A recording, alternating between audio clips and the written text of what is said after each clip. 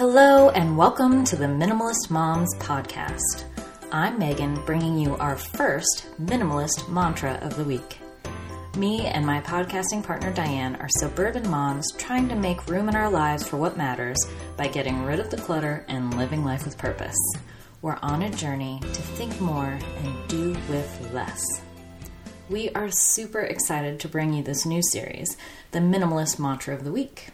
Our usual podcast episodes are released every other Monday, but we really wanted to give you something to think about in between those episodes. So we're going to do this Mantra of the Week in between those larger episodes every other week. This new series delivers a quick 5-minute episode with a mantra that you can meditate on throughout the week. Now, don't think we're getting all woo-woo here. You don't have to literally meditate on this phrase. And we know as busy moms, you don't often have time. But we hope you'll think about this phrase as you go throughout your week and mindfully consider how it applies to your life and maybe how you can adjust your actions. This week's mantra is, say yes, less. We are huge fans of the saying, when you say yes to something, you're saying no to something else. Let's unpack this statement a little, shall we? Everyone has the same amount of time in the day. Though we try to squeeze out extra time by sleeping less or eating on the run, we still only end up with 24 hours in a day. It's absolutely infuriating, isn't it?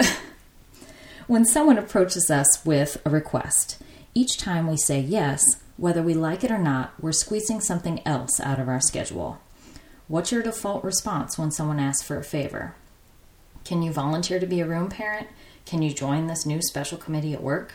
Can you bring another casserole to so-and-so after she has her baby? Requests like these are not always easy to decline. You fear the worst. If I say no, it will damage our relationship. My coworkers will think I'm not pulling my weight. I'll get passed up for that promotion. My neighbor will hate me forever. That new mother and baby may starve if I don't bring her a meal. Okay, I may be exaggerating slightly with that last one, but do you see where I'm going with this? We often feel guilted into doing something we know isn't in our best interest. We may not think that mama and baby will starve, but we worry they will think we don't care if we don't come through. In the case of work opportunities, we say yes because we fear another opportunity won't ever come along. We feel this strange compulsion to say yes when our brain is screaming, "No, not another committee. I can barely keep up with my current work." This is why our mantra of the week is say yes, less. What ends up happening in the work scenario is we say yes to the less important initiative, which forces us to work longer hours. Working longer hours is a nice way of saying we said no to our family. You said no to the work-family balance you need to keep for your own mental health. You feel guilty, you snap at your kids, you feel even guiltier, it's a downward spiral. Obviously, we can't go around saying no to everything. There are wonderful opportunities that would fulfill you, make you happier, and add to your family's well-being. We just need to stop and evaluate which opportunities are which, and be realistic about what that yes opportunity will push into the no pile. Can your kids each join a sports team and play an instrument? Does that playgroup meeting push your toddler's nap schedule out of whack? Would joining the gym mean you can't afford your monthly date nights anymore? Oftentimes, it's not clear what you're pushing into the no pile. You think to yourself, well, I could make it work. Usually that means you're taking away any margin or breathing room in your schedule. You're forced to rush from activity to activity. You feel stressed and stretched. Everyone may be happy with you because you're fulfilling their wishes, but you can't live with yourself. You just put your sanity in the no pile, and that's never worth it. So, as you go through your week, remember, when you say yes to something, you're saying no to something else. In other words, say yes, less. Let us know how you put this week's minimalist mantra into practice on our website, minimalistmomspodcast.com.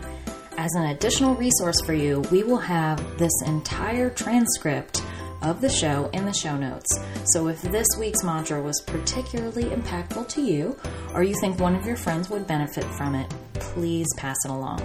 We also have this cool new service we signed up for. So if you text the word minimalist to 444-999, we'll email you notification whenever a new podcast is posted. So you can just forward that email to a friend.